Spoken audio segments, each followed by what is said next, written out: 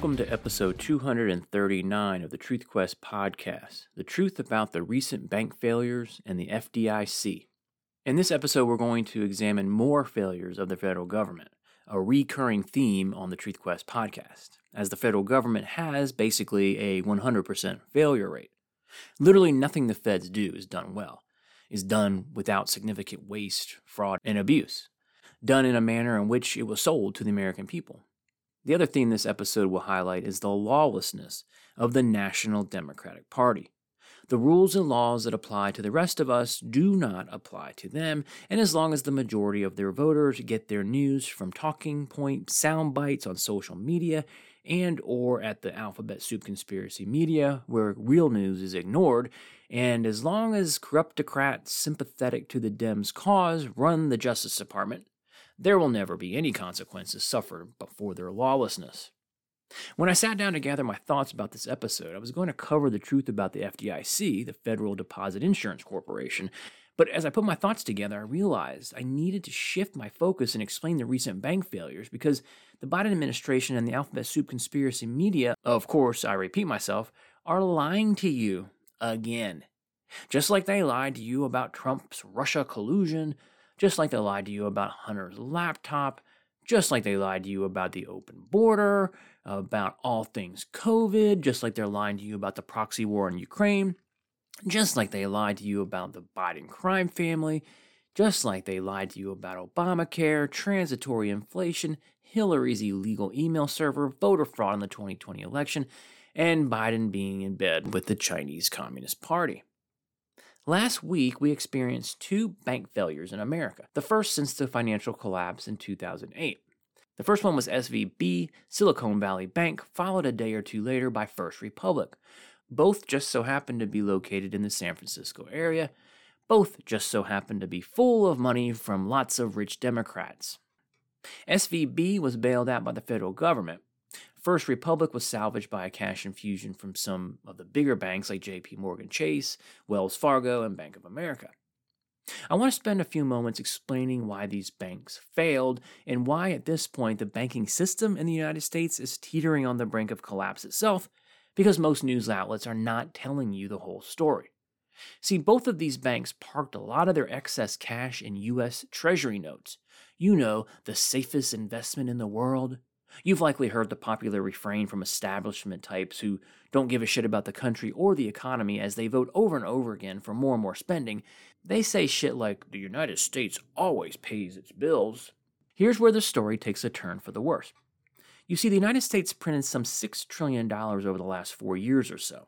First, it was Trump sending checks to everyone and their mother during COVID. I think that accounted for some $4 trillion. Then Biden assumed office after all the vote fraud in November of 2020.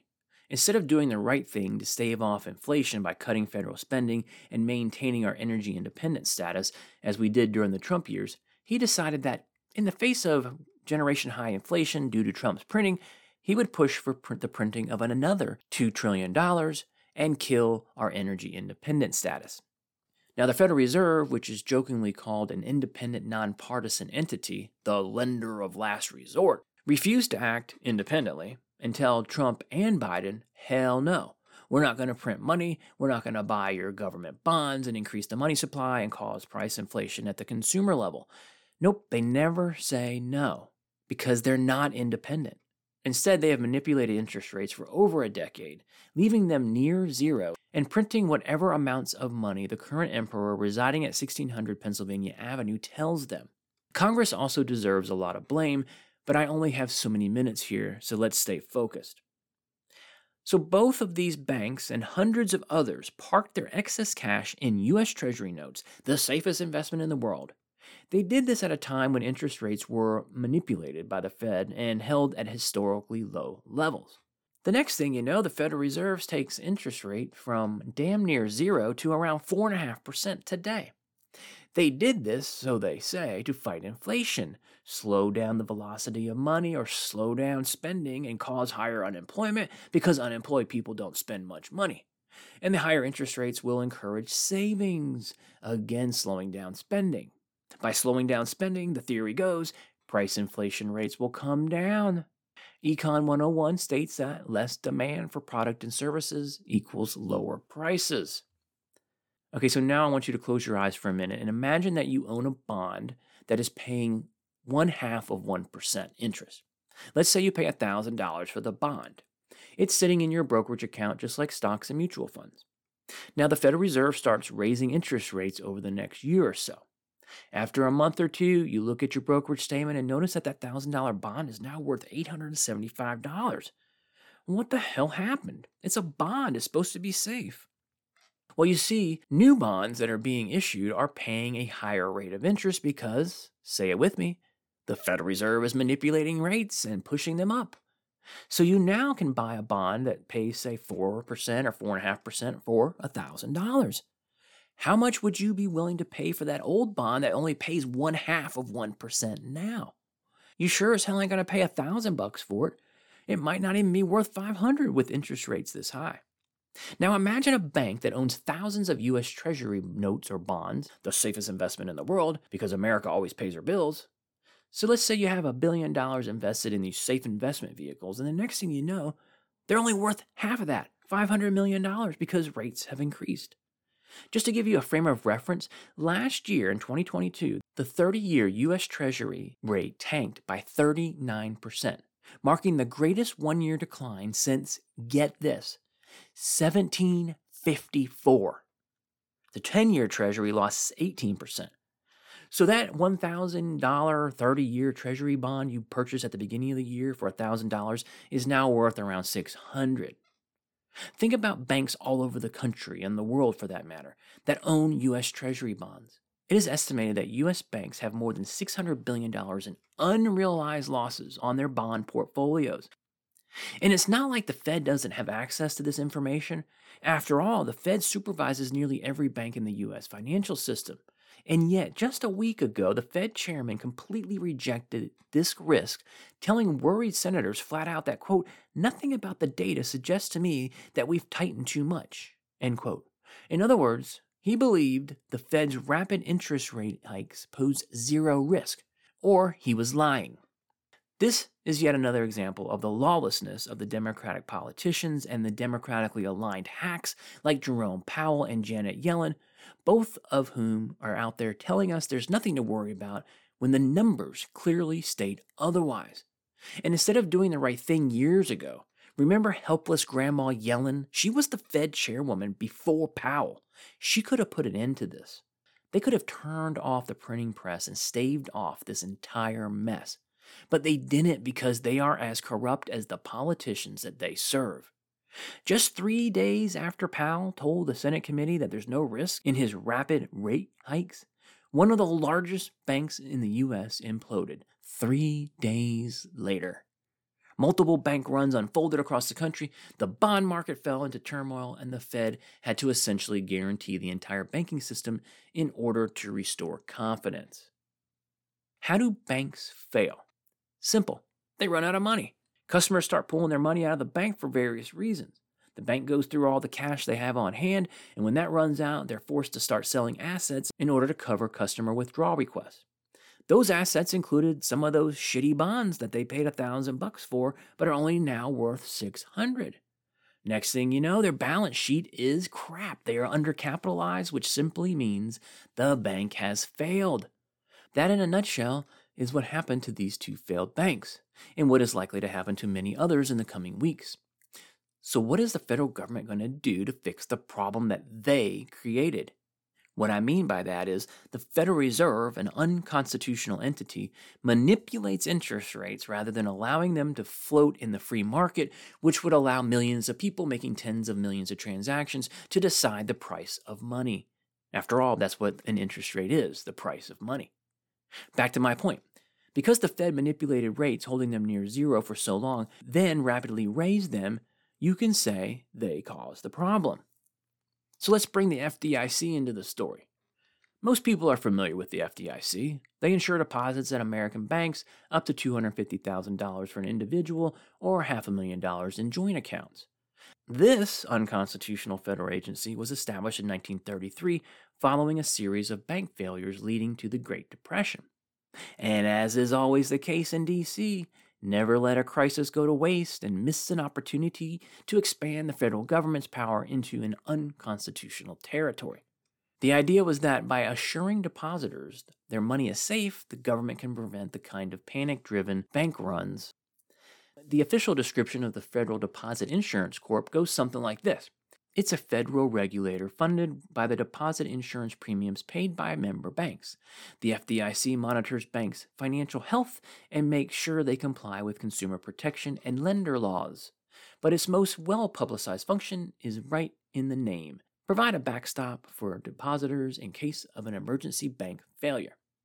Again, I cannot help but point out one of their charges is to, quote, monitor banks' financial health, which again proves my point that the federal government has a 100% failure rate. So you may be wondering why FDIC is part of today's story. I mean, after all, it is a promise made by the feds, so they must fulfill it. Fine, I get that, but here's where I tie all this together. The lawlessness of the Democrats, bank failures, and the FDIC. Remember I mentioned that the federal government stepped in to save the Silicon Valley Bank? They made sure that every account holder, including those with deposits greater than the $250,000 or the $500,000, were covered. How did they do this? They printed more money, which will continue to push prices up, and we will see price inflation for, a decade now. They took those printed dollars and bought the shit bonds that the banks now had on their balance sheet at par.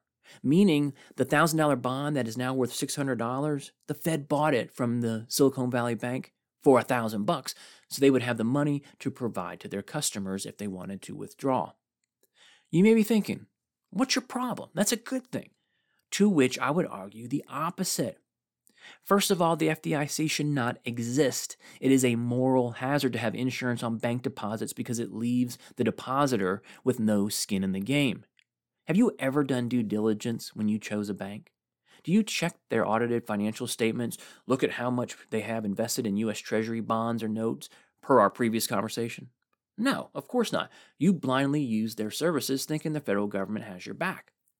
Remember the stats I gave you just a minute ago about the drop in value of the 30-year and the 10-year Treasury notes from last year? Down 39% and 18% respectively? Well, guess what that equated to? Unrealized bank portfolio losses went from $15 billion in the fourth quarter of 2021 to a staggering $650 billion in the fourth quarter of 2022. And no one was hiding the ball. Every dime of those potential losses were reported in the quarterly SEC filings. The Federal Deposit Insurance Corporation, whose charge includes, say it with me again, monitor banks' financial health, knew there was going to be a problem. Anyone with money in a publicly traded bank could have clearly seen the health of the institution. But who does that? That's what the inept federal government is there for, to watch our back, right? Dave Stockman put it this way, quote, if the American people actually wanted the big boys bailed out, the Congress has had decades since the last savings and loan crisis back in the 1980s to legislate a safety net for all depositors. But it didn't for good reason. That 100% deposit guarantee would be a surefire recipe for reckless speculation by bankers on the asset side of the balance sheet, and also because there was no consensus to put taxpayers in harm's way and benefit of the working cash of Fortune 500 companies, small businesses, hedge funds, affluent depositors, and an assortment of Silicon Valley venture capitalists. What the Fed did by backstopping all deposits beyond the FDIC guarantee was the equivalent of a taxpayer-funded bailout.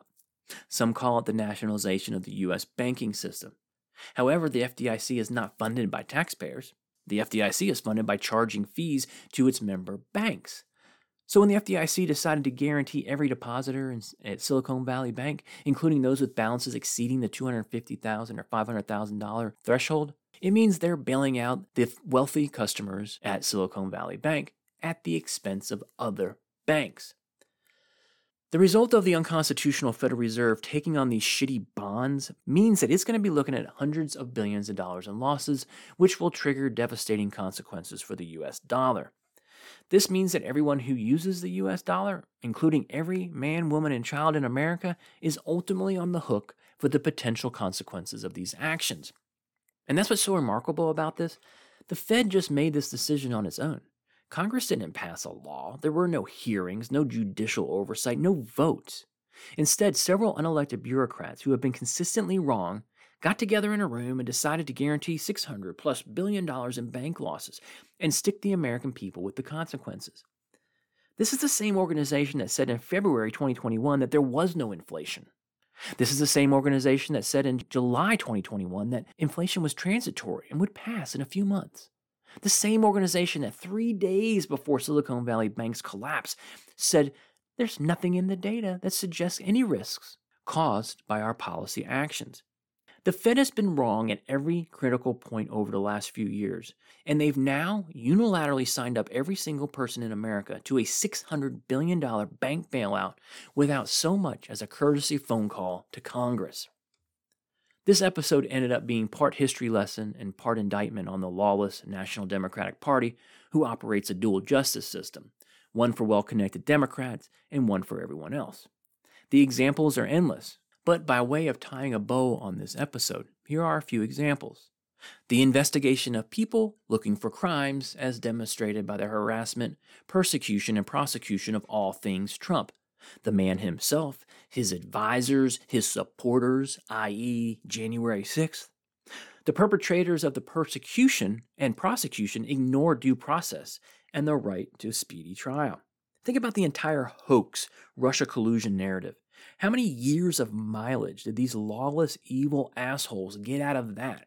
Hell, as of this recording, there are reports that Trump is going to be arrested and indicted next week by the New York Attorney General on some more trumped-up charges. The lawlessness is endless. While all of that is going on, they ignore the Biden crime family, where evidence of a crime does exist and we know who the criminals are. That's a slam dunk case. The whole COVID experience demonstrates the lawless, totalitarian nature of the feds with vaccine mandates, corruption at the highest levels of government as they colluded with Big Pharma to make sure they profited beyond imagination. The federal government colluded with social media platforms to censor dissenting opinions and censor truth about real treatments for the virus. They censored the truth about the adverse effects and deaths caused by the often toxic, sometimes deadly so-called vaccine. Not to mention the lawless and evil persecution of the unvaccinated, masks, lockdowns. Today we have the lawless proxy war with Russia and Ukraine. There is no national interest in Russia's taking of eastern Ukraine. There is no congressional declaration of war against Russia. Everything the corrupt, dementia-ridden bag of oatmeal is doing over there is lawless. All of the activity we discussed about the Federal Reserve is lawless and unconstitutional. The unforgivable levels of money printing, increasing the money supply, crushing the dollar, and causing price inflation not seen in a generation when another Democrat held the presidency. They selectively enforce the law or ignore it. Think about all of Hillary Clinton's crimes. Think about voter fraud. Think about the open border. Clearly, federal law charges the feds to enforce it, but they ignore it. Think about what has been discussed on this episode with the bailout of what now appears to be the entire banking industry. The FDIC promises $250,000 or $500,000, yet the lawless Democrats selectively follow the law by backstopping all deposits. That, my friends, is the truth not only of the recent bank failures and the FDIC, but the sad truth about the state of America today. Please subscribe to the podcast on your favorite platform and share the episodes with your friends.